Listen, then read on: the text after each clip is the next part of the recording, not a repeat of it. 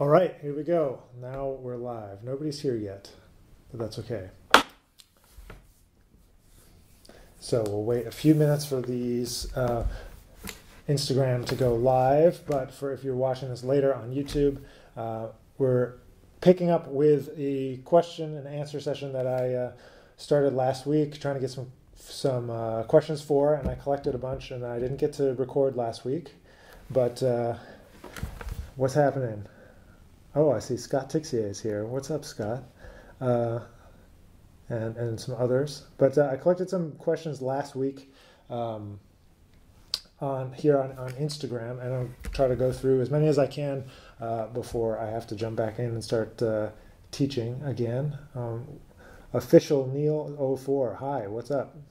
And we're going to kind of try to go through as many of these questions as we can. So we'll see what happens. If you have a question, feel free to put it down in the comments below or here in the live stream. Otherwise, I'm gonna jump in with some of these questions that we got from last week. Thanks for watching the video, Scott. Appreciate that, man. Hope Chicago isn't too cold. I think that's where you are right now. But we're going to jump into some of these questions. So the first question, I'm going to start with this one from Chloe Potter 1. She says, do you have a method for incorporating pedal tones into your soloing? I think that I don't really have a method, but I think that trying to just start to hear that register, so starting to play in that register, use that register for your improvisation in terms of, I try to use it when I'm thinking maybe about how to use it for an introduction or something like that, or use it when trying to create an arrangement using pedal tones. You could check out someone like Marshall Jilks, who does an amazing job of doing that. I think maybe that's a little obvious if you're a trombone player that he does those things with the pedal tones. But in terms of just like playing lines and then jumping down the pedal tones, I'm not sure that I necessarily have a method other than practicing major scales, like alternating with the root. So like B flat, then C, B flat D, B flat E flat, B flat F, B flat G, B flat A, B flat B flat, but doing it with a pedal in between. There's another video on YouTube where I kind of went through that whole thing. So you might jump over to YouTube and try to find that video. Pedal Scale Workout, I think it's called. You could check that out. So Pedal Scale Workout will be a good place to start if you're trying to do that.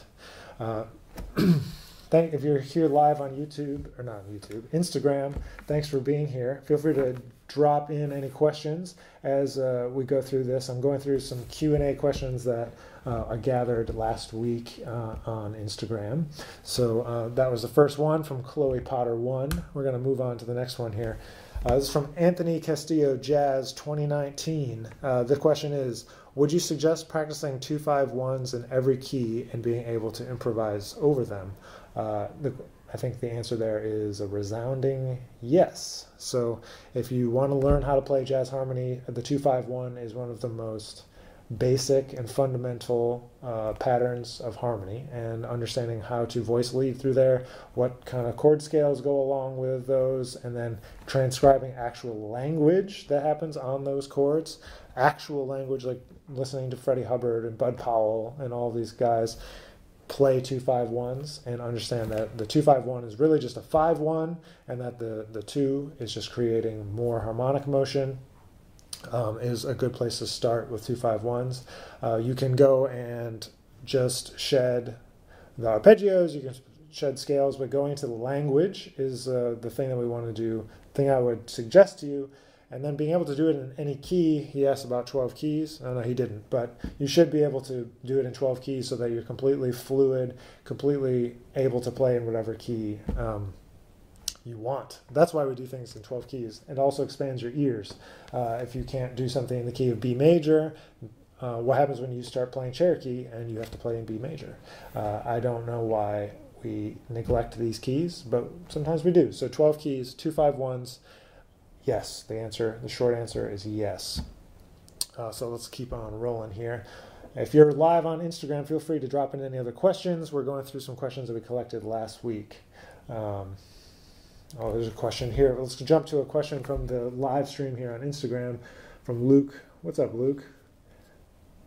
He says, I remember hearing you say that when learning new tunes, you like to listen and try to be able to sing the tune. At what point do you get the lead sheet in front of you? I don't get the lead sheet in front of me until I either get stumped and I can't figure something out, or I want to check my lead sheet against another lead sheet, another source. So I try not to look at a lead sheet. There's plenty of tunes that I've never looked at the music for, and just know because I know them, not because I looked at a piece of music. Because music is not the piece of paper. Music is what we hear, right? And I think sometimes other languages have a better idea when they separate the words for paper music and oral music, and that kind of is how I think about it. But learning tunes only if I need to check against a lead sheet because I couldn't figure something out. I just learned Chick Corea's tune Bud Powell. I've never looked at the lead sheet. I don't know if there is a lead sheet. I'm sure somebody has one, but so I hope that answers your question, Luke. But I know that's probably not the answer you wanted to hear. But you don't need to look at a lead sheet as long as you learn the tune as best as you can. So let's keep moving with these questions. We're just gonna keep rolling here. So, somebody just wants a shout out. Cam Hastings, what's up? Okay, moving on from the shout out. Oh, this was a great question. I did answer this one. He said, real talk, do you prefer F sharp or G flat? G flat is definitely the way to go. I love the key of G flat. Love E flat minor, G flat. I've got a bunch of tunes I've written that are in those keys. I like D flat. F sharp is cool. If he's talking about the note F sharp, it's a good note, especially in D major. I don't know why I think about it like that, but that's what it is. Let's keep moving here. Okay, this is from willie.om. It says, best guide to practice improv with chord changes. The best guide to learn chord changes is to learn how to play the piano. Learn how to play an instrument that involves chords. Learn how to navigate the harmony with an instrument that navigates harmony. So whether that's guitar or bass or piano, learning one of those and how chord changes work, how voicings work, how one leads to the next, all those things will become very readily apparent to you if you're a single note player like most trombonists are, to try to move into playing something with a chordal instrument. It's going to really be helpful for you in terms of understanding chord changes. But in terms of a single note learning chord changes, the thing I always have people go through, especially at the beginning, is to learn the root melody, sing the root melody, and then we play root to third. It's because there's only two options. It's either major or minor. So we do, for example, it's either quarter notes or half notes, depending on the tune and how many chords there are per bar. But so root melody, and then root third, then root seventh, and then we put together like a walking bass line kind of thing that goes root seventh, root third, root seventh, root third. My students in my performance fundamentals class, which is our first year class at UNT, will validate that I do make them do this. So it's root seventh, root third, and go through that pattern. Why do I focus on that pattern? Because if you just do arpeggios, it just becomes too much of a technical challenge sometimes, especially at faster speeds or jumping around. It's and to me it doesn't really it's not helpful. So I just have people do this root seventh, root third, because it gets to the important notes, number one, and number two, it allows you to connect them together. And number three, it kind of sounds like a walking bass line, and it starts you getting into the habit of improvising like a certain rhythm, like quarter notes, and going through the changes, delineating the harmony, and all of that. So that's where I would start, walking bass lines, quarter notes. That way you don't have to think about the rhythm. You're just playing a constant rhythm. And you're getting through the changes. You're focusing root seventh, root third, if you want a practical and instant way to learn any tune. All right, from B-Ice 3000, favorite ITF memory. My favorite ITF memory, I'm thinking he's referring to this last summer. And this last summer, ITF was in where was it? In Indiana, and at a state school, not a state school, at a Ball State. That's what I'm going for. A friend of mine, Chris Van Hoff, was running the festival. And Chris and I went to Eastman together back in the 2007, 8, 9 time frame. And so my favorite memory was, one, getting to reconnect and play a concert with him, my old teacher, Mark Kellogg, who was on the concert, and we got to pay tribute to J.J. Johnson and got to stand next to and with my current new colleague, Tony Baker, and also with some of my trombone heroes, Michael Deese and Ryan Keberly. So kind of coalescing all of those people into one room and playing with them and getting to play for JJ's wife, Carolyn, was a pretty special evening and one that I won't forget. So if I had to pick one memory from ITF, and this is ITF 2019, this year, it would be that J.J. Johnson tribute concert that we did. It was pretty special. And I think that the stream of that concert is still online on the ITF Facebook. Yeah, ITF Facebook. So go to ITF's Facebook, International Trombone Festival, and you can find that. So let's keep going. If you're just joining, we're going through some Q&A questions that I gathered last week. And if you want to drop one of your own questions down below in the Instagram live stream, we'll get to those. Otherwise, I'm going to keep rolling with the questions that we have here. But here's one from Kata Porum. Some tips for bass trombonists that play tuba sheets. I'm guessing he or she means that your bass trombonist playing a tuba part. And so my suggestion would be get really good at reading ledger lines, I guess, and try to play with a tuba-like sound. So that means big, round, fat, not strong and blatty like a typical bass trombonist. I'm just kidding. Not every bass trombonist is loud and blatty. But I don't know. You got to get good at reading below the bass clef and playing with a warm, round sound. If you're trying to replace a tuba. I'm not sure if that's the case. You're trying to replace a tuba. But there's a lot of really great, bass trombonists I would send you to for more specific information. I only play bass trombone when I have to play bass trombone, basically. So it's not my area of specialty, I would say. So I'm going to just move on to the next question. All right, best advice on building lines in improvisation. Thanks for the question. This is from Brant Luvano, I think is how you say his name. So Brant, transcribe jazz language. That's the answer to your question. Listen to great jazz soloists to get the knowledge of what those things are supposed to sound like. A lot of times students want to learn what notes to play, but not how to play the notes. You have to have the knowledge of how to play the notes before you can make the notes sound how we want them to sound. So if you're not listening to jazz all the time and you want to be playing jazz, you're doing something wrong. You should be listening to the language and trying to learn the language as best we can, and learn lines from players that you like to listen to. So if it was me, I would send you to J.J. Johnson, Steve Davis, Curtis Fuller, and try to transcribe that language and then implement it. Oh, what's up, Flores? How are you? Hello. So that's my best advice. Transcribe language from people that play great lines if you want to build lines and improvisation. Once you have a solid foundation, one of my students this semester was working on Bob Brookmeyer. Why were we working on Bob Brookmeyer? Because we wanted to try to expand his sense of phrasing. And so by going to somebody like Bob Brookmeyer or Jerry Mulligan, who he often plays with, is they have just like a totally different sense, a much longer, broader sense of phrasing than you quote-unquote generally might get from like a JJ or a Steve Davis. But those would be the places I would start, Brant. Transcribe, and then transcribe some more after you're done transcribing. And once you've learned those solos, you've written them down, you can see and look at the lines. You can see how they fit over different chord changes. You can see what scales they're playing or what eighth notes they're playing or triplets or 16th notes. So that's what I usually do. We usually sing solos first, then learn to play them, and then at the very end write them down, and then go for all the nuances after that. So kind of 4 steps. So transcribe, and transcribe some more. And after you transcribe, you should go and listen even deeper, more deeply. All right, moving to the next question. This one's from Beardy Bone.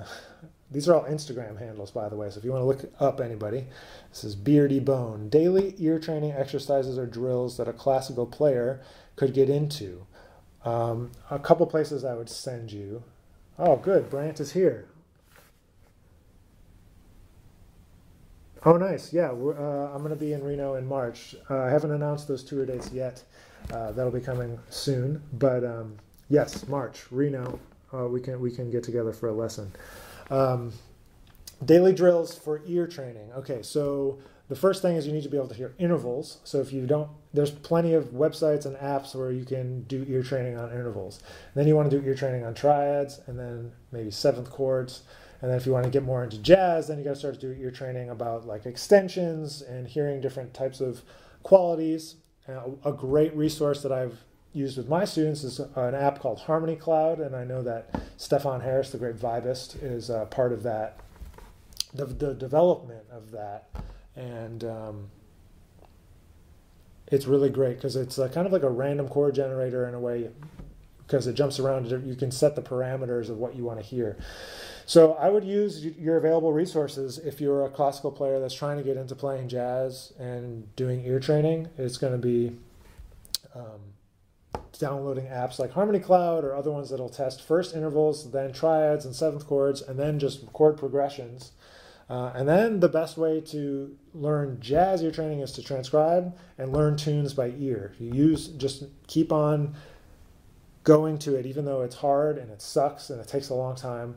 The more you do it, the easier it gets, and the better it's going to be for you. And so just keep at it. It's going to be frustrating at first, but just keep going, because once you get it, it's way more rewarding. So just keep on trucking along. And if you can do that daily stuff, you can check out the Harmony Cloud app. It's really good. You can listen for bass notes. You can listen for major, minor, seventh chords. It's really, really great. So I'll send you there to that Harmony Cloud app for ear training. If you're here on Instagram, feel free to drop in a question. But otherwise, I'm going to go through these collected questions from last week on Instagram. This is an interesting one. This is from Arnie. Arnie lives in Switzerland. Is ear training useful for singing? Yeah, of course ear training is useful for singing. This is from Flores, who's in here in the live stream now. If you can't hear intervals, how are you going to be able to relate to the musicians, or major, minor, and learn how music works? I think playing any instrument or singing, developing your ear is one of the single most important things, and being able to know what it is that you're hearing if you want to perform on a high level. So no matter what instrument you play, you should be developing your ear and being able to know intervals, triads, seventh chords, color, tones, over dominant chords or over any chord. Those kind of fundamental ear training things are going to be important for you and for anyone who's looking to develop their musicianship. So back to this question from Arnie, a great trombonist. He lives in Finland. We met in Switzerland this past, was it April? The spring. He says, thoughts on using the term BAM instead of jazz? That's an interesting question. I continue to use the word jazz only because that's colloquially how people understand in culture outside of our kind of peer group what it is. It represents music that is mostly improvised and often has a swing beat or something like that to someone who's outside of the industry. But I think there's so much evidence of artists throughout the years that don't like that word, and that it refers to a system of oppression. And I'm with those people. I mean, I don't think I can totally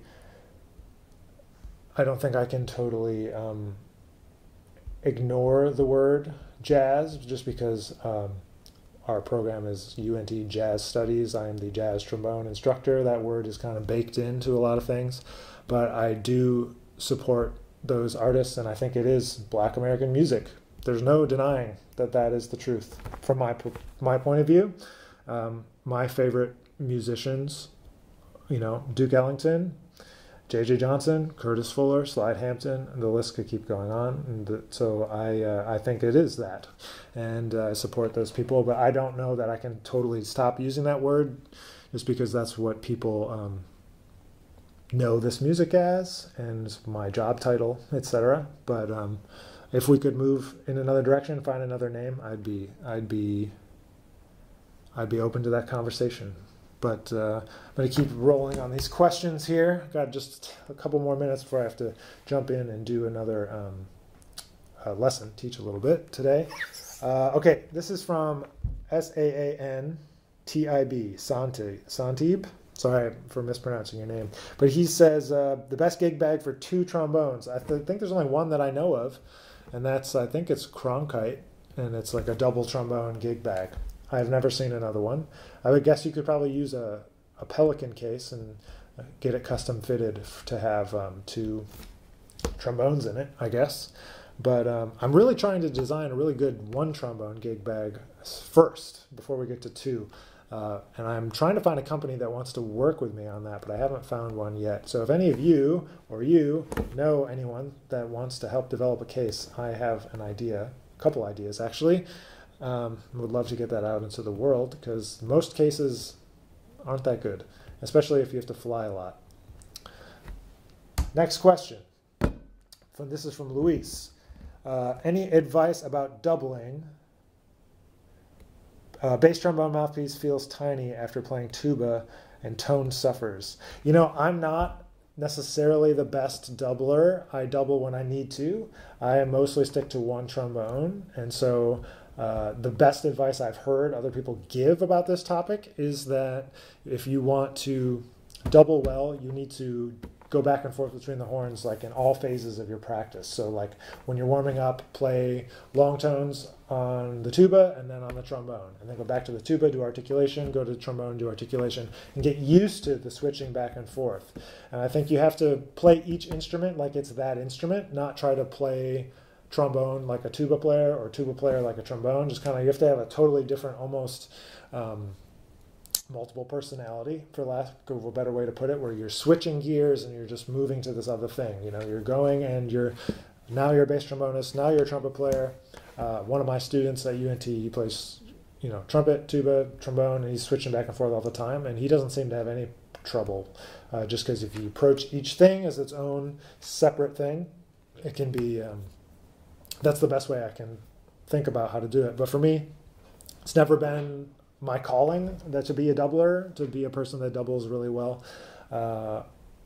even more than bass trombone and tenor trombone. I did play tuba in high school, and so I'm better actually at tuba than at bass trombone at the moment.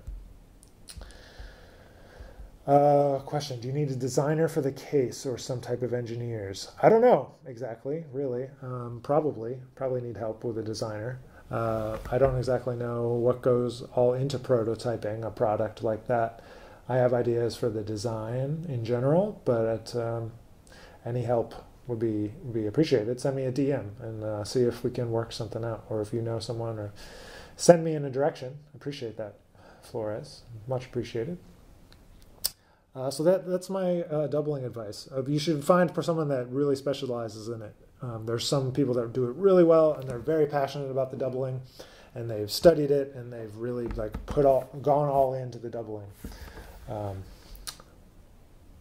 Hey Nils, what's happening? Oh, that's very nice of you. I'm glad you enjoy the music. Thanks for being here. If you're on Instagram right now, we're going through a collection of questions from last week that I didn't get a chance to answer because I had to go to Austin, Texas last minute this last weekend. So I didn't get to do that Q&A that I was planning to do. Here's a great question from Nils. Any other recommendations on apps that help composers? Well, I like that Harmony Cloud app. For composers, I'm not necessarily sure if I have anything else for composers, unless you're talking about just maybe like something like Evernote, so you can collect pictures of like little score bits, or take different pictures of different people's scores, or do voice memos in there. So I use Evernote, that's what I'm using right now, to collect the questions from here and then put it over here on my computer. Otherwise, I don't know about any composition specific apps, but any like random chord generator kind of thing can be cool. I used to download these different like synth random chord generators or like synth arpeggiators and stuff like that that are free, or they used to be free at least in the App Store. So those are kind of interesting. Oh, there you go. I'm not sure if is that an app, Michael? I thought that was just a website. He wrote IMSLP, which has the score study for like anything that's in the public domain, I'm pretty sure, maybe even beyond that, for score study, at least in terms of wanting to, learn more as a composer. Yeah, it's just a website. That's what I thought. Moving forward, I got just a couple more minutes here. This is from Trombone Mouse. Trombone MAUS. Contemporary trombonists that are pushing the boundaries. Well, some of the ones that are my favorites: Michael Deese, Ryan Keberle, Marshall Gilks, and then those three come to mind. I mean, I feel like Robin Eubanks is still trying to do interesting things, and he was, at least, we're doing all the different electronic stuff that he was doing. In terms of jazz specifically, or improvised music and trombone, other than my peers who are doing cool things and just playing like kind of straight ahead music, I'd be interested to hear what else is out there. Oh, Michael Clement, he's also saying that there is an app for IMSLP. I was wrong, which happens fairly often. But so check that out if you want to find as many scores as you can. But other contemporary trombonists, I'm really still a huge fan of Steve Davis and Steve Turre and Wycliffe Gordon. I don't know if they count as pushing the boundaries, but they can do stuff that I can't do. So I would say that's pushing boundaries to me.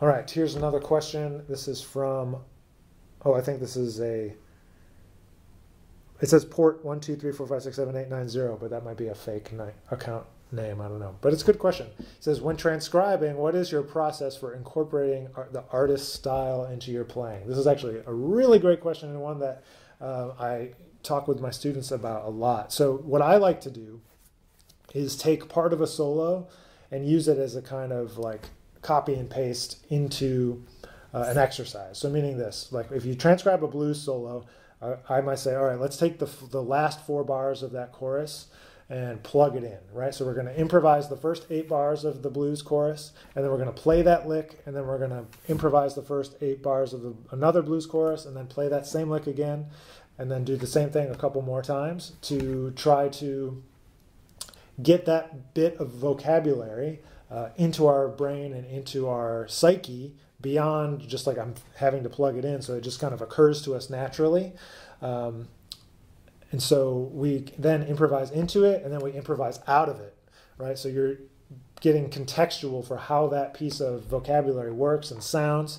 So we'll do that there, and then we take another piece and do it there, take another piece and do it again, take another piece and go do it again. That would be my advice in terms of taking an artist and then plugging in the vocabulary. And then the next step beyond that even is to recognize, like, what are the top 5 things that make you sound like, or that make like J.J. Johnson sound like J.J. Johnson. There's a number of bits of vocabulary, falls, stylistic things that are going to make it sound like that person.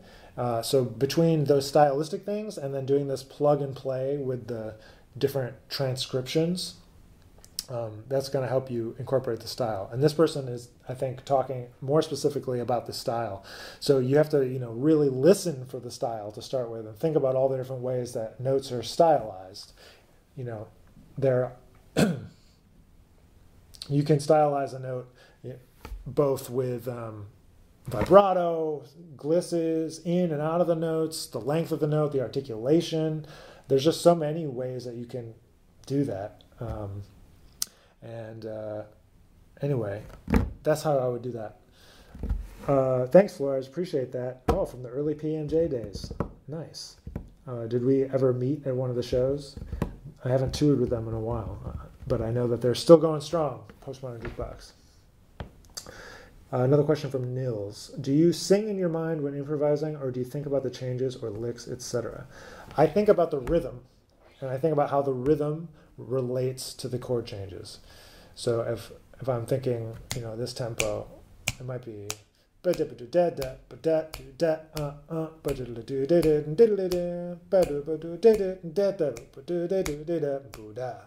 just thinking of the rhythm, and then I'm fitting the rhythm and playing the notes that go with the changes of that rhythm, if that makes sense. So I'm sort of singing, but knowing the changes and following my ear and trusting my instincts when it comes to that, for sure. All right, I got 2 minutes. Drop any last minute questions here. I'm going to have to jump off in just a second. How do you think technology will impact the future of trombone performance? Ooh, that's a very good question too. I don't know. I think integrating electronics could be more and more popular. I've been doing that since I was in college, on and off, incorporating electronics. I think there's going to be more and more easy ways to learn trombone. It would be great if we could use that technology to get more people to play the instrument, for example, or at least know what it is and not think it's a cello or a violin. That would be great. Help get trombone back into the front of bands and help people think of trombone as a solo instrument and not as something that's just a goofy instrument or sounds loud and blatty. That would be fantastic. I think that there's a lot of great content creators out there that are using trombones, trying to get it out into the world. So I don't exactly know what he means by technology or what part of technology. This person, his screen name is at TROMBO, Tromboise. I don't know why I spelled that out. But hopefully, I think it will be a positive overall for the trombone. And we're back. That was it. We made it all the way through. So thanks for being here. I'm planning to do more of these over the next couple of months. So check the Instagram stories to submit questions when it comes time, and we can always jump in on these live streams as well. But that kind of was a broad, multi-topic situation. But thank you all for being here. And Nils, you're very welcome. And everyone else, thank you very much. And we'll be back soon. Send me a DM with any other questions you didn't get answered yet. And we'll be back really soon. So have a great day, and see you later.